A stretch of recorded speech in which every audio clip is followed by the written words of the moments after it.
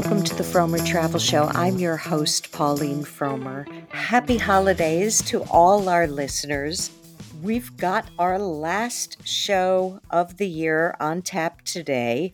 I'm going to be taking the next 2 weeks off because this podcast release falls on holiday weekends. So I'm going to take the darn time off. But I think we have a good one today with lots of travel news you can use. We're going to start with Heidi Sarna. If you're a longtime Frommer's reader, you know her name because she wrote a number of guidebooks for us. She's also been a frequent contributor to Frommer's.com, and she writes about cruising. So we're going to be discussing one particular form of cruising with Heidi. And then we're going to move on to our old friend Andrea Sachs from the Washington Post, who is going to be discussing one of the greatest annoyances in air travel today. I'm not talking about small seats. I'm not talking about wailing babies, but I'm talking about something that I bet a lot of you have very recently experienced. Okay, let's start the show.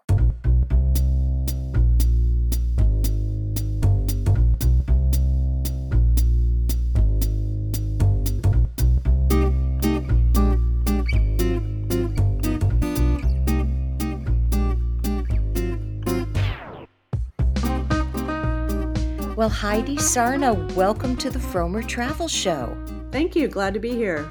So, you've been writing for Fromers for decades, but I think this is the first time we've had you on the show. And I wanted to have you on because you're one of the top cruise experts on the damn planet. You've written for us about that for years. But you have a very specific focus. You used to write, or you probably still do write about both big ships and small ships, but you much prefer the small ships. Why is that? Right. So I've been on all shapes and sizes over the years, as you said, but over the last 10 or 20, I realized that I preferred usually the small ones. I mean, for some of the obvious reasons, there were no lines for the most part, which is really nice. No queuing up, no waiting for this, no taking a number. Well, To that's obvious to you. I don't think people would have oh, thought of that who had never been yeah, on a small ship. sure. Okay. So, because a small ship is anywhere from 10 to 20 passengers up to, it's a bit arbitrary, 100, 200, 300, versus the many thousands on the biggest ships. So yeah, the fact that you're not waiting, which is just a really nice part of a vacation, I find. Yeah. You get on, you get off, you can talk to the crew, you just everything, shore excursions, dining, eating, getting an appointment if there's a masseuse, that sort of thing. Huh. Yeah, and then also, it's more intimate. Of course, you can meet people on big ships, but I find that sometimes you might have met someone that you'll never, you can't find them again because the ship's so big. You're like, oh, 'Cause- where's that nice guy or woman? Right, But because the ship can be the size of a small city right, sometimes. yeah, sure. So unless you're texting, and you can find people that way. But on a small ship, there really is a community that forms quite quickly among the passengers and the crew. I was just on an uncruise cruise in Alaska. That's a small ship line uncruise. They have a fleet of 20 to 80 approximately passenger ships. And immediately it's just great. There's like a bond because literally the surroundings are smaller and more intimate, and there's fewer people to talk to. And so I really like that about small ship cruising, that the intimacy and the community that forms quite quickly. And also the up close access, the access that you get on a small ship. So whether it's Alaska or Maine, I was just in Costa Rica, so many places, Europe, a small vessel can of course get closer to the shoreline in Huh. most cases. So you literally are closer to what you're there to see, the scenery and the forest or whatever. So, instead of having binoculars all the time, or maybe pulling into a cargo port like some big ships have, to more of a commercial port and not seeing so much. So yeah, you would definitely see more Hmm. closer up on a small ship. Well, you were saying about the community. I'm in my 50s. So I've always kind of avoided small ships because I figure it's not going to be my community. It's Right. going to be older people. Yeah. And I've said this, during speeches that I've given.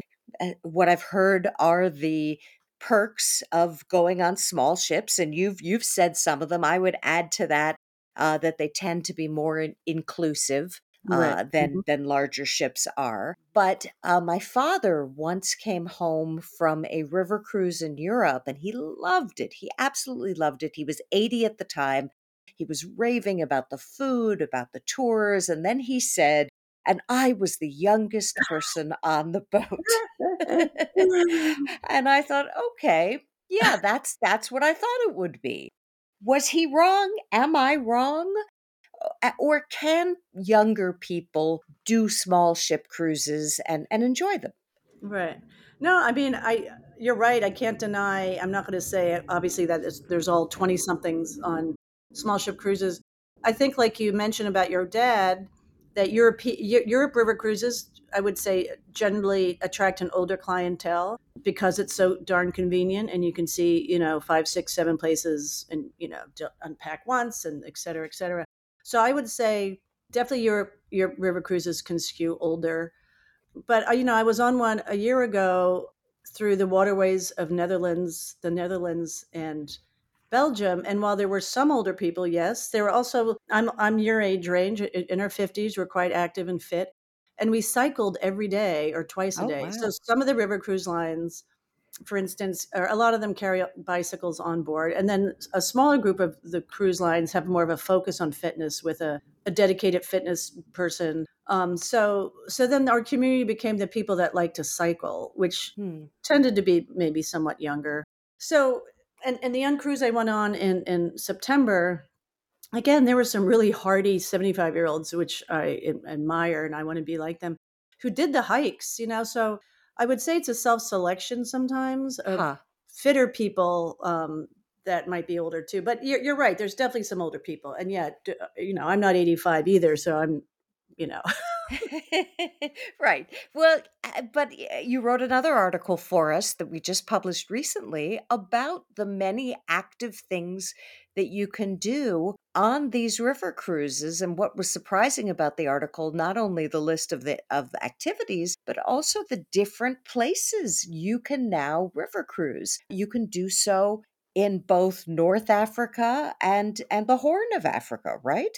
yeah, that's a newer itinerary, or expanding, relatively speaking, expanding. It's not, a huge number of lines that are going there. But yeah, I mentioned that variety cruises, AMA Waterways, and Quasi Europe are going there. And Going where specifically? I know yeah, they're going so to Egypt and where right. else? So even more, right, more small ship lines do Egypt on the Nile.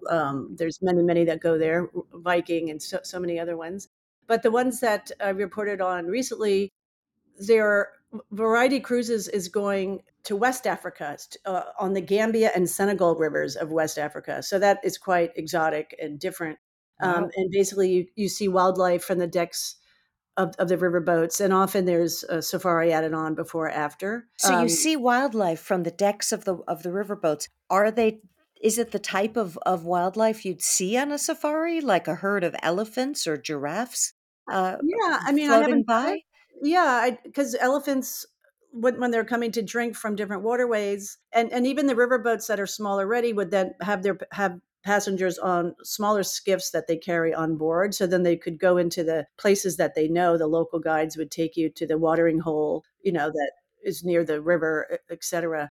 So yeah, you definitely can see some of the big game, from my understanding, from the riverboat or the skiffs that are carried aboard, um, in a part of the world where there are few tourists. So it's really a remote and interesting place that you have to yourself in West Absolutely. Africa. And you do add on safaris.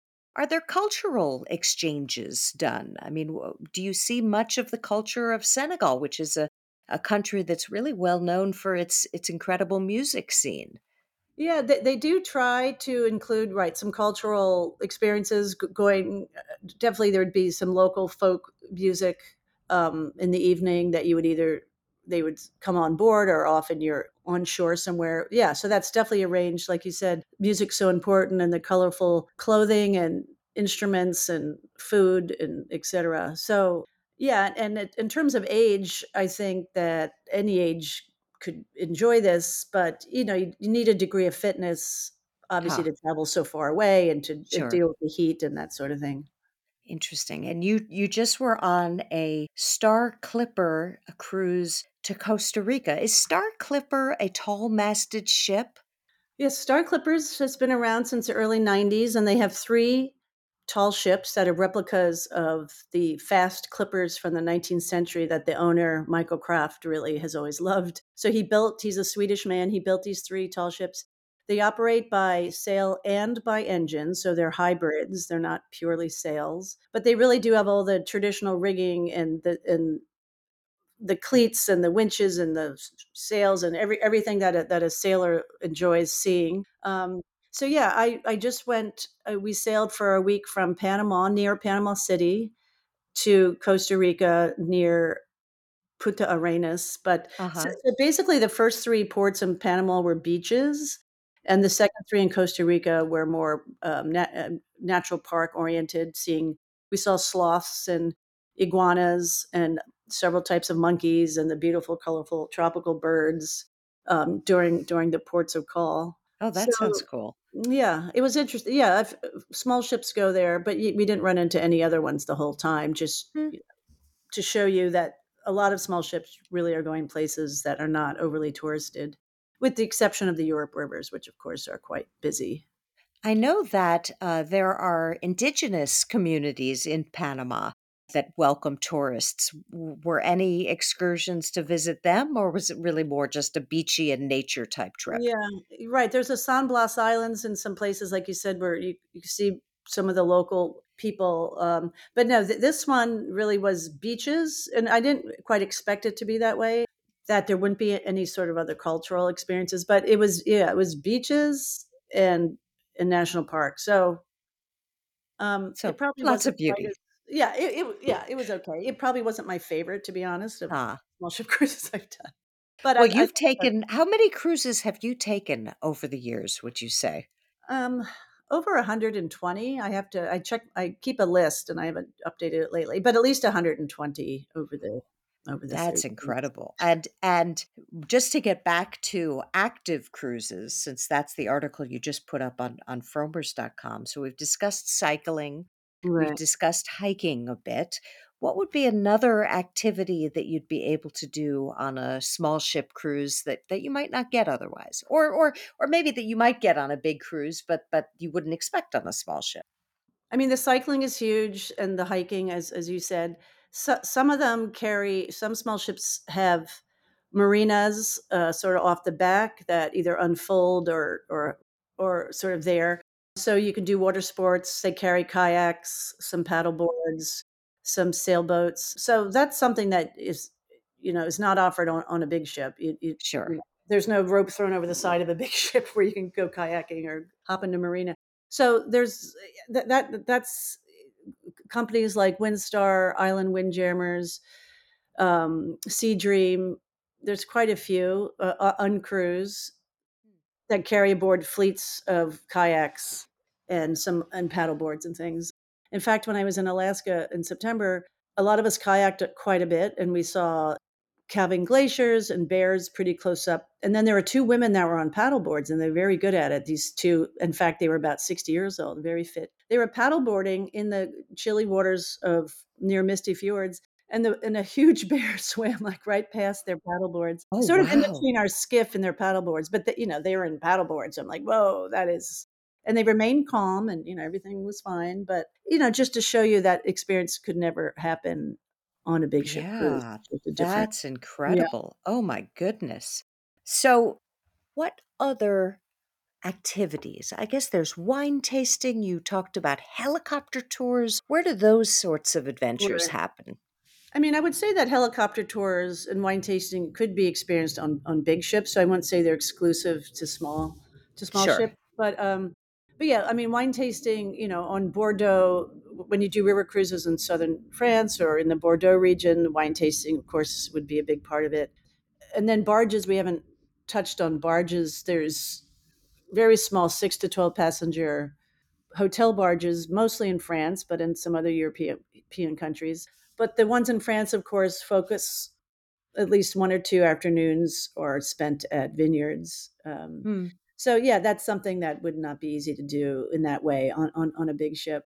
Right. And yeah, whether you cycle to them or you just take a walk around a vineyard from medieval times, yeah, that's a great thing to do in a Yeah, small ship. that's pretty amazing. People who listen to this show know that this past summer, I did a self-driving barge trip down the Canal du Midi, which was a lot of fun, although it was 106 degrees Oh uh, no. for part of the time we were out there.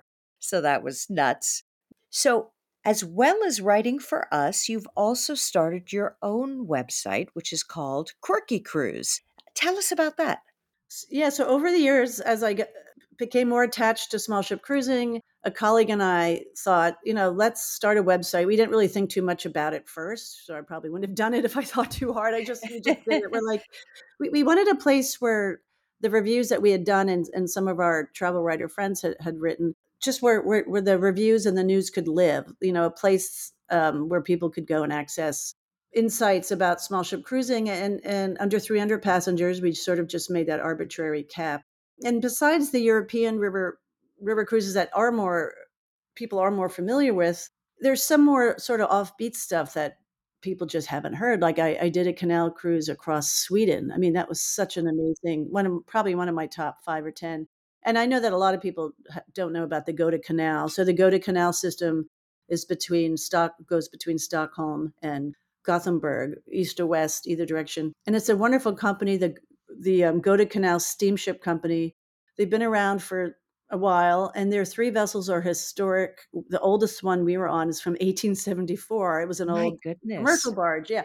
So so things like that, and having lived in Singapore for 17 years, I'm now in the US, but I was able to do a lot of Southeast Asia cruising.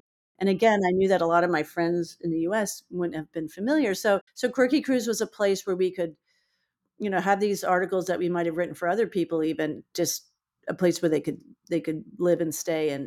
Yeah. So we cover more than 90 different small ship companies that we're just familiar with. There's a bunch in Alaska, there for With instance. individual reviews for the companies as well as looking at the Right. different itineraries. Exactly.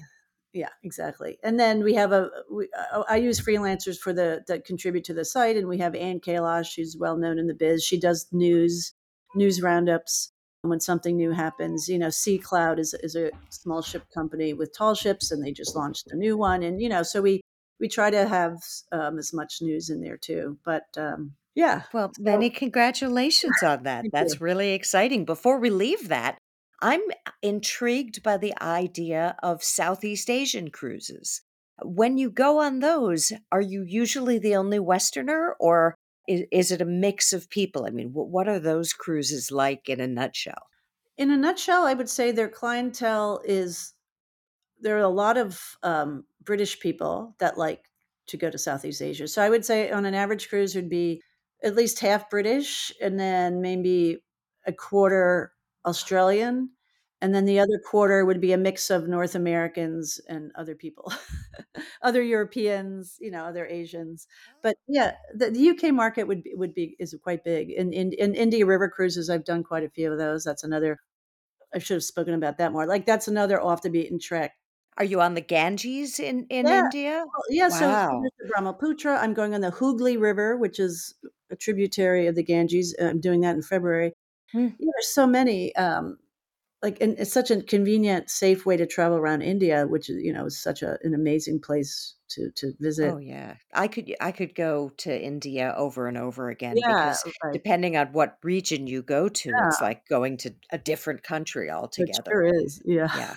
Wow. Well, many congratulations once again and thank you so much Heidi for appearing on the Firmer Travel Show. Thank you. Hope to talk to you again soon.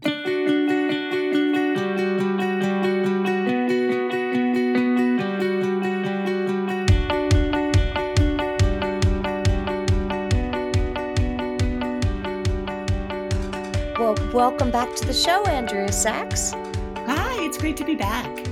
So, there are a lot of things in airplane travel that are hugely annoying.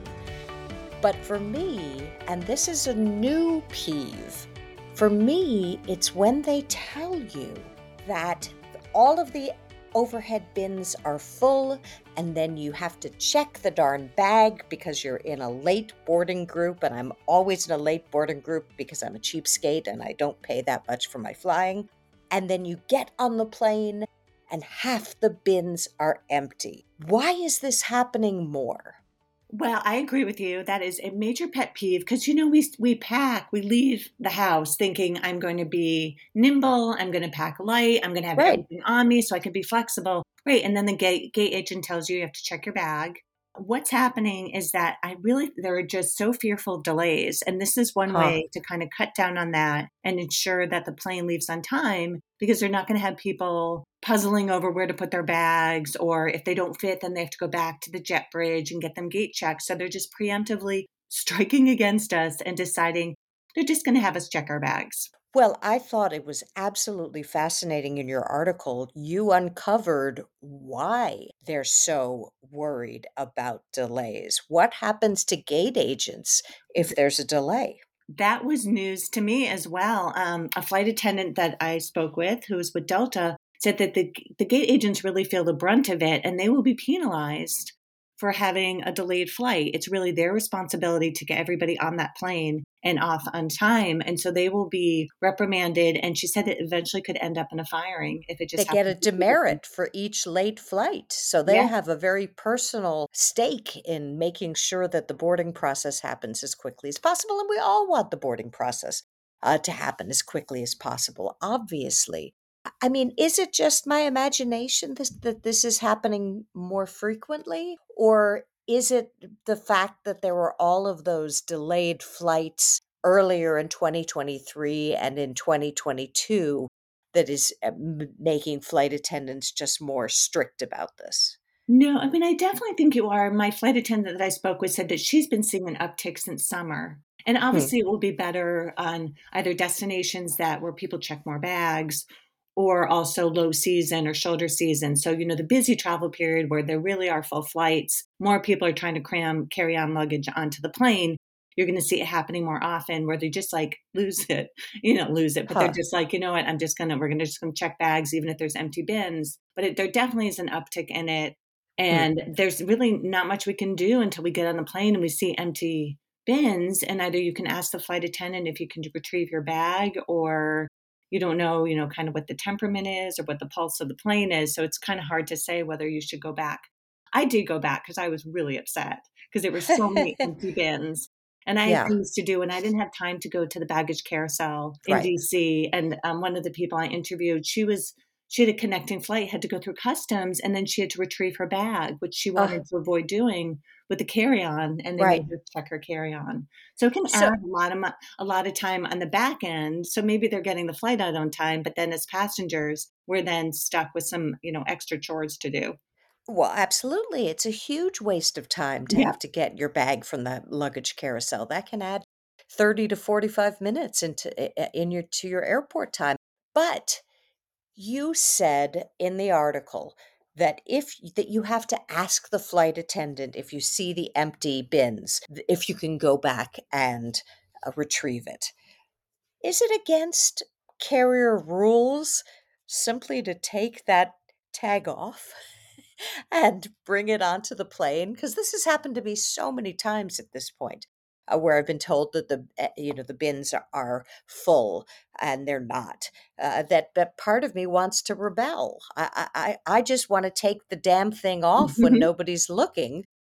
Can that get me into trouble, or is that an unethical thing to do?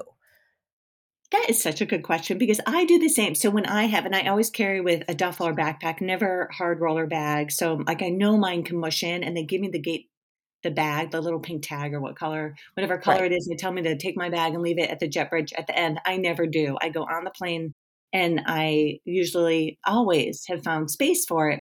But sometimes they get a little more aggressive and they actually like watch me leave it.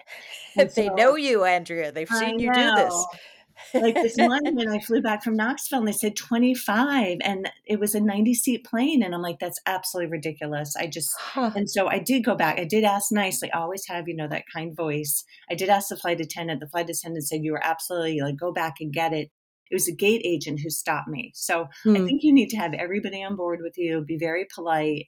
know like when to surrender and say, okay, I'm not going to get my bag back. I don't think technically you're supposed to like go back off the plane. But Right. I think with the permission of the flight attendant, but they did tell me if you do take your gate check tag off, make sure you give it to them because they have input all that data. And so it's important for them to know just for weight and balance where the bags are. Oh, oh, that's very interesting. Okay. So is there a method to how they're deciding when the overhead bins are empty? Because if there is, it's clearly not working. No, no, it definitely is not. I mean, they try to stay in communication with the flight attendants who have the eyes on the bins and the gate agents who have the eyes on the number of people still waiting at the gate and try and coordinate to like kind of estimate like, okay, when are we really going to run out of it? But sometimes the flight attendants get so busy with people and boarding process that the communication lags a little Breaks bit. down. And then I Huh. think the gate agents make the decision. Hmm. Well, it's a great article as always. Thank you so much, Andrea, for Oh, you're appearing on the Fromer welcome. Travel Show. And that is it for this week's show. We're buttoning up 2023. I thank you so much for listening for this past year. It's been great sharing these stories and these guests with you. As I always urge you, please visit us at fromers.com. Today, in particular, Heidi Sarna discussed several of the articles she's written for us there. But frankly, there is more detail in what she said on our site. So we hope that you'll visit us there. Happy New Year to you all. And to those who are traveling, may I wish you a hearty bon voyage. I'll see you next year.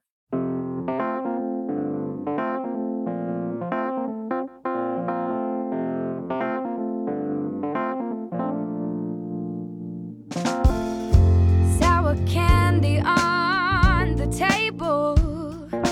Lazy afternoons in your sweatpants watching cable. Well, it feels so far away. All the channels seem the same. Trying to remember all the songs we like to play. 'Cause those lazy afternoons don't come so frequently these days. Oh, it's been so long, and I cannot help but wonder, are you ever coming home? I like you with your sour candy in the boathouse on the lake over